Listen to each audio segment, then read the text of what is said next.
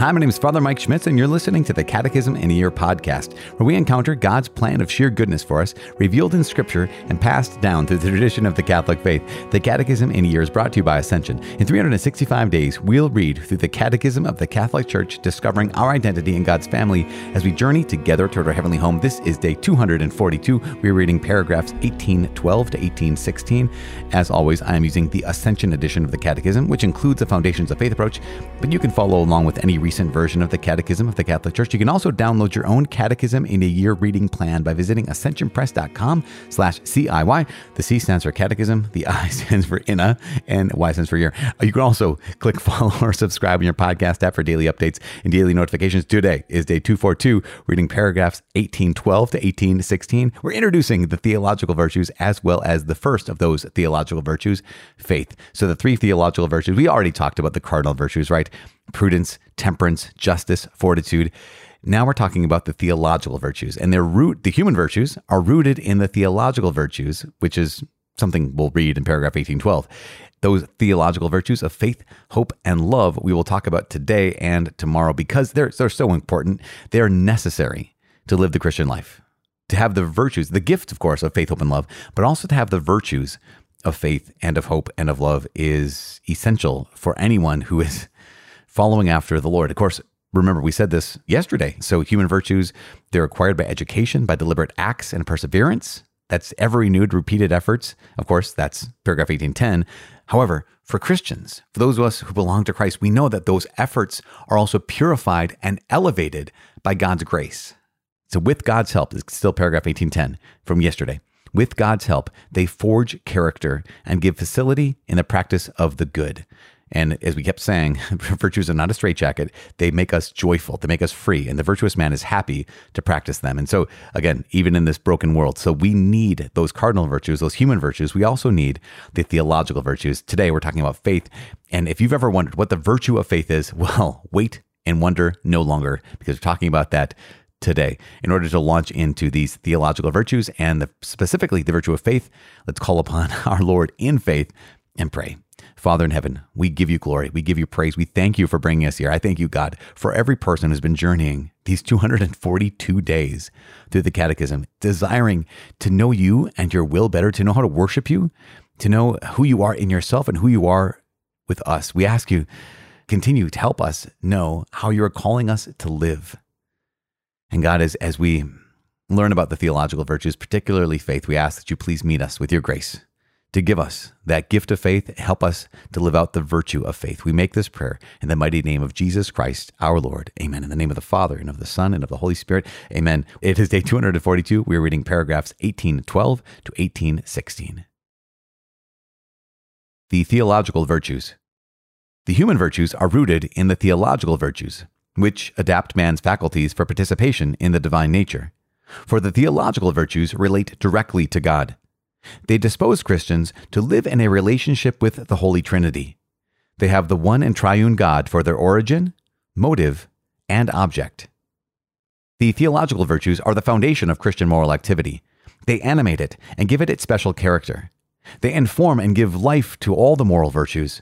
They are infused by God into the souls of the faithful to make them capable of acting as His children and of meriting eternal life. They are the pledge of the presence and action of the Holy Spirit in the faculties of the human being. There are three theological virtues: faith, hope, and charity. Faith. Faith is the theological virtue by which we believe in God and believe all that He has said and revealed to us, and that Holy Church proposes for our belief, because He is truth itself. By faith, man freely commits his entire self to God. For this reason, the believer seeks to know and do God's will. The righteous shall live by faith. Living faith works through charity.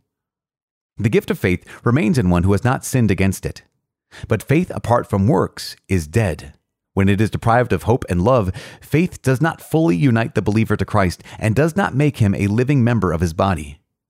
The disciple of Christ must not only keep the faith and live on it, but also profess it, confidently bear witness to it, and spread it. Lumen Gentium states, All, however, must be prepared to confess Christ before men and to follow him along the way of the cross, amidst the persecutions which the Church never lacks. service of, and witness to the faith are necessary for salvation. As Jesus says in Matthew's Gospel, so everyone who acknowledges me before men, I also will acknowledge before my Father who is in heaven. But whoever denies me before men, I also will deny before my Father who is in heaven. Okay, there we have it. Day 242, paragraphs 1812 to 1816. Okay, let's start with just the theological virtues, these two paragraphs, 1812 and 1813. Here's what I think is pretty incredible. The second to last and the last sentence of paragraph 1812, it says this: they dispose, meaning they, the theological virtues, faith, hope, and love, they dispose Christians to live in a relationship with the Holy Trinity. You know, to be a good human being, we need those four cardinal virtues, those human virtues, right? Prudence, temperance, justice, fortitude. Just to be free, we need those basic human virtues. But to live in relationship with the Holy Trinity, God the Father, Son, and Holy Spirit, we need the virtues of faith, hope, and love. And I love this last sentence. It says they have the one and triune God, right? God is one and three persons. They have the one and triune God for their origin, motive, and object. So where do the virtues of faith, hope, and love come from? They come from God. So faith comes from God. The origin of faith is God himself. The origin of hope is God himself. The origin of love is obviously, God is love, is God himself. So their origin, motive. Why have faith? Because of God. Why have hope? Because of God. Why have love? Because of God. Now, this is important. So if the origin and motive of faith, hope, and love, these three theological virtues, are God himself, let's break this down even more. We have faith, not because we believe things will get better or because we wish things will get better. We have faith because of God. Like, again, he is our motive. He's our reason. He's our motivation. Remember that when someone wants to get motivated, it's not about getting all rah-rah and getting your blood pressure up and getting those emotions there. To get motivated means you found a motive, right? To be motivated is to have a motive. The motive for faith, hope, and love is God himself. The reason why we have faith, hope, and love is God himself. So if I didn't have God, why would I have faith? Again, is it just because I want to be a positive person and I don't want to give up or quit soon? Why would I have hope? Is it just because I think things will get better than they are? Why would I love? What's my motive for this? What's my reason why? But if we have God, again, not just any God, but the God, the triune God, Father, Son, and Holy Spirit, we know we can have faith because he is trustworthy. He is faithful. We know we can have hope because the reason why we have hope is because he has promised to be with us. And the reason why we love is because he is love. So again, the origin and motive of these virtues is God himself. And then the object, the origin, motive, and object of these virtues is God himself. So what do you mean the object? Well, I don't have faith in faith. We don't have faith in the future. We have faith in God. He's the object of our faith. We'll talk about this more tomorrow. But we sometimes think that we hope for some kind of outcome. We hope for some kind of result. But we don't. Christian hope is not the hope that, or just a wish for an outcome. Christian hope is, I hope in him. I hope in God. So regardless of the outcome, regardless of where this leads me, I'm going to hope in him. I know he will be there and he'll be faithful to his promises. And again, the object of our love is God. So these three virtues have God himself as the origin, the source, right? The motive, the why, and the object, the one we direct faith, hope, and love to. So hopefully that helps. Okay, the next thing I want to look at here is, I don't know how to say it exactly, but maybe we'll say like the power of these virtues, or even the power of faith. It says this in paragraph 1814. It says, faith is the theological virtue by which we believe in God and believe all that he has said and revealed to us, and that the Holy Church proposes for our belief because he is the truth itself.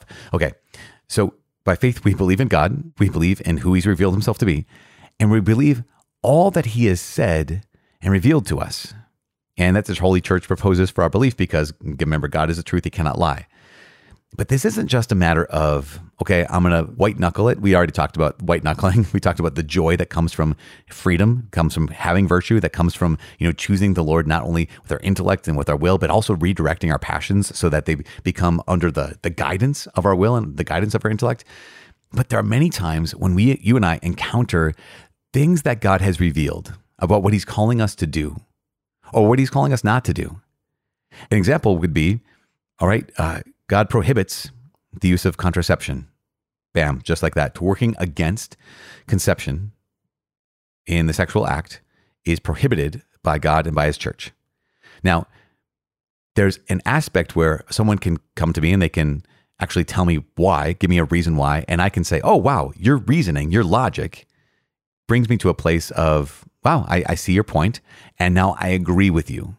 I agree with your argument. I see the truth. And that's good. That's great. In fact, that literally is the story of my life. That is one of the things that sparked my conversion as a post-college Catholic adult, is someone teaching me, here's the church's teaching on openness to life and against contraception. And it was like, oh my gosh, you have such incredible arguments that I see now the reasoning behind the church's teaching. So that can happen. But the virtue of faith is deeper than this. Now, again, I need to restate this just because I can imagine someone might say, are you saying we have to turn off our brain in order to have the virtue of faith or in order to believe? If you've been paying attention for the last 242 days, the answer is no.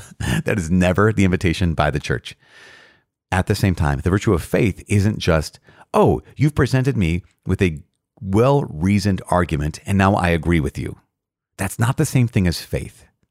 And again, it helped me, and the church does have well-reasoned arguments for everything the church professes and believes to be revealed by God. Absolutely. Yet, just I agree is not the same thing as faith. We could go through this and I could try to present a number of well-reasoned arguments for every article that we're going to hit in the next number of days as we go through the moral life, right? I could hit well-reasoned arguments for, yes, against contraception, for X, Y, and Z, right? And you could say, wow, Father Mike, that was such a great argument that now I agree with you. Now I agree with the church. Now I agree with God. That would be good. That's a win. But that wouldn't be faith. It might be a step towards faith. But faith is what? It says this, by faith, man freely commits his entire self to God. If you went through the Bible in a year, remember our friend Job. And we've talked about Job a number of times too. Here's Job, and Job has heard about God, and he's heard about how good God is, and he's righteous, right? He does all the right things, and then we know that the bottom drops out. You know the whole story. In the depths of his grief, in the depths of his suffering, Job wants an answer, right? He wants an answer of, like, why is all this happening to me? I was a righteous man, and some of his friends are like, actually, Job, you must not have been righteous because, gosh, this doesn't happen to righteous people. And so there's an argument, and Job says, God, just give me a well-reasoned argument, and I'll believe you. I'll have faith. I'll be able to lean into this moment and trust you. When God speaks, he doesn't give Job a well-reasoned argument. He reveals himself to Job. And so we have that massively huge statement, the massively huge proclamation of faith by our friend Job, where he says, I had heard of you before, but now I've seen you. And I put my hand over my mouth, and I will cease asking my questions, because we know this. We know that unless we have faith, there's always going to be the objection, right? Unless we have faith, there's always going to be that skeptic that lives inside of us. Even if we have faith, there might be that skeptic that lives inside of us. But when we've encountered the living God and we hear, oh, he's revealed this. Well, even if I have a question about it, we've talked about questions, even if I have struggles with it or questions about it, my question is not the question of a cynic or a skeptic. My question is one who wants to understand. Theology is faith-seeking understanding. But it's faith-seeking understanding, right? It's not prove to me and I'll have faith. It's faith. Okay, God, I trust you. Remember, by faith, man freely commits his entire self to God. For this reason, the believer seeks to know and do God's will. So there's this openness, right? Because there's this, what the virtue of faith is, I like to summarize it in, I don't want to say one word, but trust. In so many ways, faith is, okay, God, I trust you. I might still struggle. I might still struggle to know, why is this teaching, or what is this teaching, or how do I live this teaching? But I struggle as someone who trusts God. And so, yes, if you can present to me a well-reasoned argument after I'm struggling, after I'm trusting God, then all the better. Amazing. And if you give me a well-reasoned argument before I have faith in God and trust God, that's great. That's helpful. That could be, again, like it was for me. It was a step on the way to faith. But we recognize that faith is not only a virtue, it is also a gift. And that is so important, right? Okay, now, hopefully that makes sense. Paragraphs 1815 and 1816, just want to highlight this because we only had 5 paragraphs today, you guys. Let's kind of tease out as much info as possible. Paragraph 1815 says this, the gift of faith remains in the one who has not sinned against it. Okay, great. We recognize this. But faith apart from works is dead.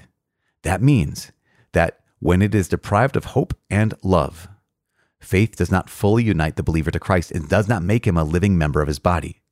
What that's saying is, I can have faith as mere belief, Like, oh yeah, I believe God, but then I don't walk in hope and I don't live in love.